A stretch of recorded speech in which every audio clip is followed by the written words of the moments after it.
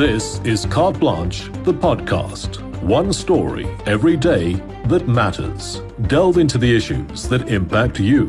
Whether you're in need of a better understanding of the world around you or simply seeking inspiration or unique perspectives, you'll find it all here. Is it a cover-up, selective prosecution, or is something else at play? These were the questions we were confronted with in today's story. Following the disappearance of two men, we retrace their steps and make some startling discoveries. Discoveries that could implicate army generals in the assumed murder of two men. Derek Watts investigates. The story was produced by Graham Kutzer. It's February. Two friends leave their homes west of Pretoria by car. They drive into an area owned by the military. They're not seen nor heard from again. Their grieving families have no idea what happened to them. They fear the worst. This is a story about Sibusiso Petla and Jerome Lebaka, about an alleged kidnapping, assault and suspected double murder. About claims that senior military officials are being shielded from the law. Nobody knows exactly what happened to Sibusiso and Jerome on that fateful night. All we do know is that right here on Magaseinstraat, Pretoria, is the last time they were seen alive. Right outside the houses of two high-ranking army officers. Esther Lebaka is Jerome's sister. Like so many, she's still searching for answers months after his disappearance. So we are just a small family of five. Nothing interesting about us. He was a quiet guy, shy, I guess. And then this happened. Kaugelo Motsogi is among the few people able to shed light on what happened that night. He's a close acquaintance and was driving the car at the time. His version of events on the night of February the 13th alleges shocking abuse of power by military elites. What was your mission that night? They approached me asking me for transport to go to Tabatswane to pick up money and just come back. That's all we were gonna do. They were on their way to get cash from Jerome's uncle, but they apparently took a wrong turn en route. At the bottom of the street, it's a cul-de-sac. So when we go to the cul-de-sac, I realized that we are lost. They ended up in Magasein Street in the Dekwa military residential area. Kaugelo says they pulled over to phone for directions. Jerome made a phone call to the guy we were going to, and I took the phone, getting directions. So while I was on the phone, Jerome jumped out of the car, said he was going to take a pee. From there, I had a gunshot. The man who fired the warning shot, whose name is known to Carte Blanche, is a senior army officer, a major general. Jerome told the guy, we are lost, we're looking for directions to go to Tabatswane. Soon more people allegedly arrived on the scene, including armed soldiers. Among them, another senior officer, a brigadier general, whose name is also known to us. Sibusiso, Jerome and Kaugelo were questioned and told to phone Jerome's uncle to verify their story about being lost. They called the uncle and couldn't understand each other over the phone. So they started beating up Jerome and Sibusiso. Not yet knowing he'd be spared because he was simply the driver, Kaugelo claims the soldiers then ordered Jerome and Sibusiso into the boot of the car, in full view of the generals. Someone said, let these two get into the boot. I was shocked, and then I went towards the car. I asked for the key. They said, no, we can't give you the car keys. The car, you'll just have to make it turn and then roll it down. According to Kaugelo, while the generals went indoors, the car was moved to a cul-de-sac. There are two people who are missing. They've been missing since February.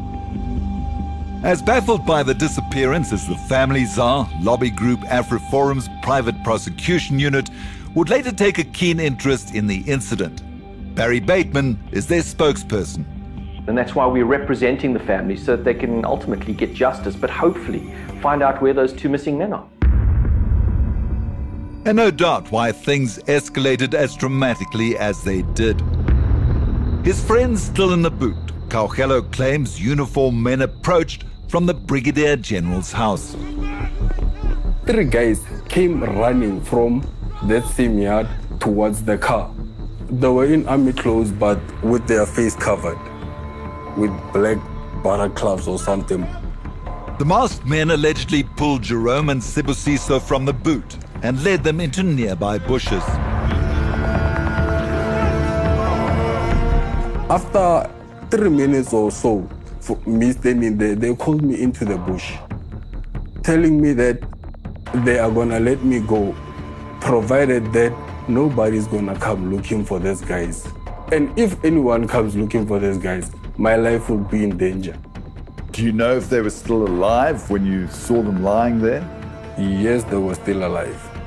Shocked and frightened, Kaugelo fled, believing Jerome and Sibusiso would be arrested and detained.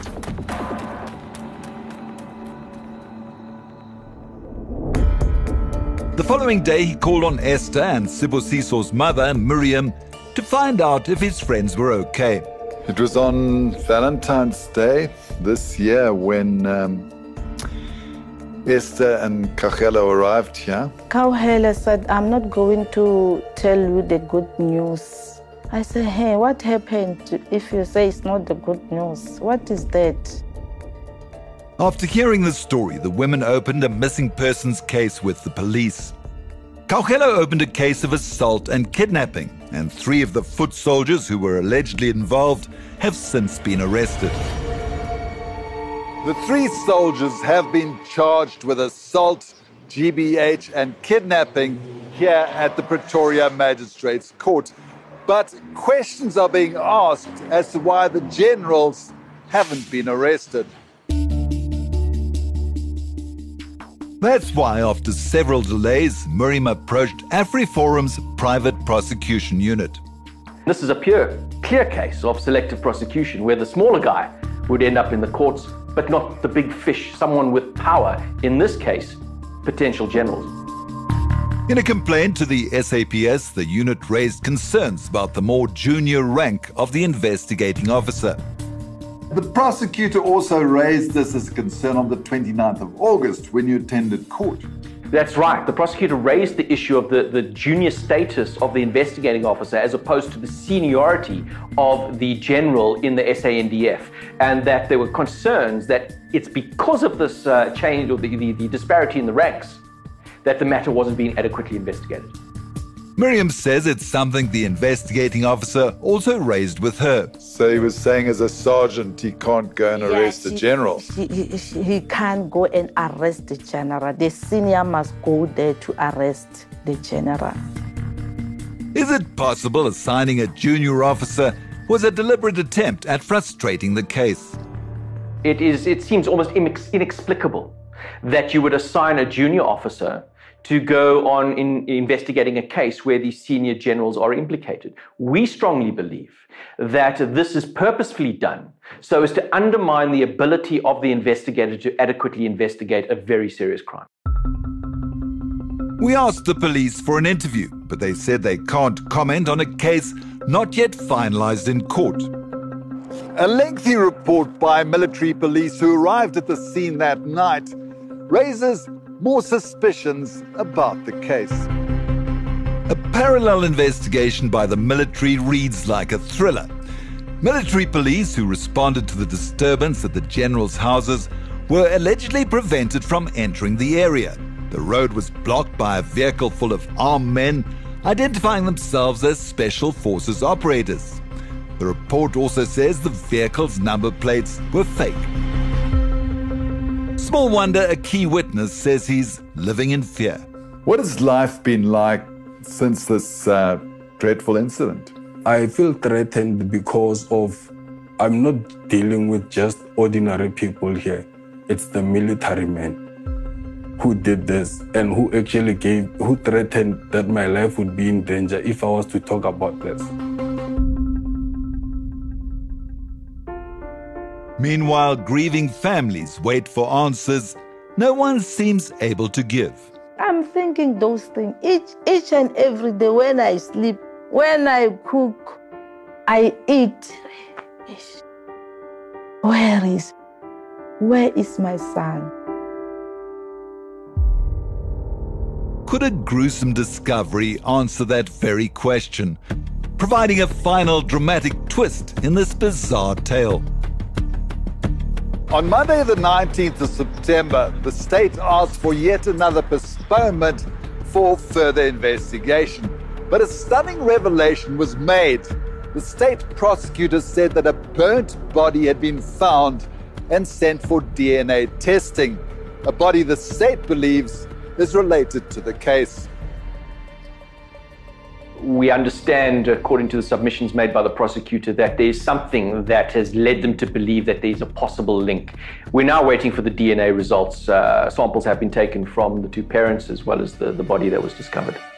The Defence Force hasn't responded to any of our requests for interviews. Neither has the one general we've managed to contact. But statements made to military police do provide a different version of events. The Major General says he'd noticed a suspicious plastic bottle outside his gate earlier that evening. He'd fired the warning shot when he'd noticed the car and its passengers at the exact spot later on. He also says he'd ordered guards on duty to detain the three men until the military police arrived. The guards say all three men were released after the Brigadier General ordered the car to be moved away from his home later that evening. None of the soldiers mentioned an assault taking place.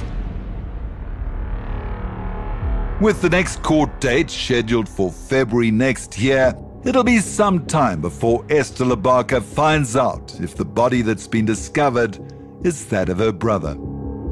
If it's him, it's really him, then I know I won't go or wake up every time thinking that maybe if somebody knocks on the door, it's him. If I hear a gate open, maybe it's him. I have closure. I can bury him. If I miss him, I know where to go.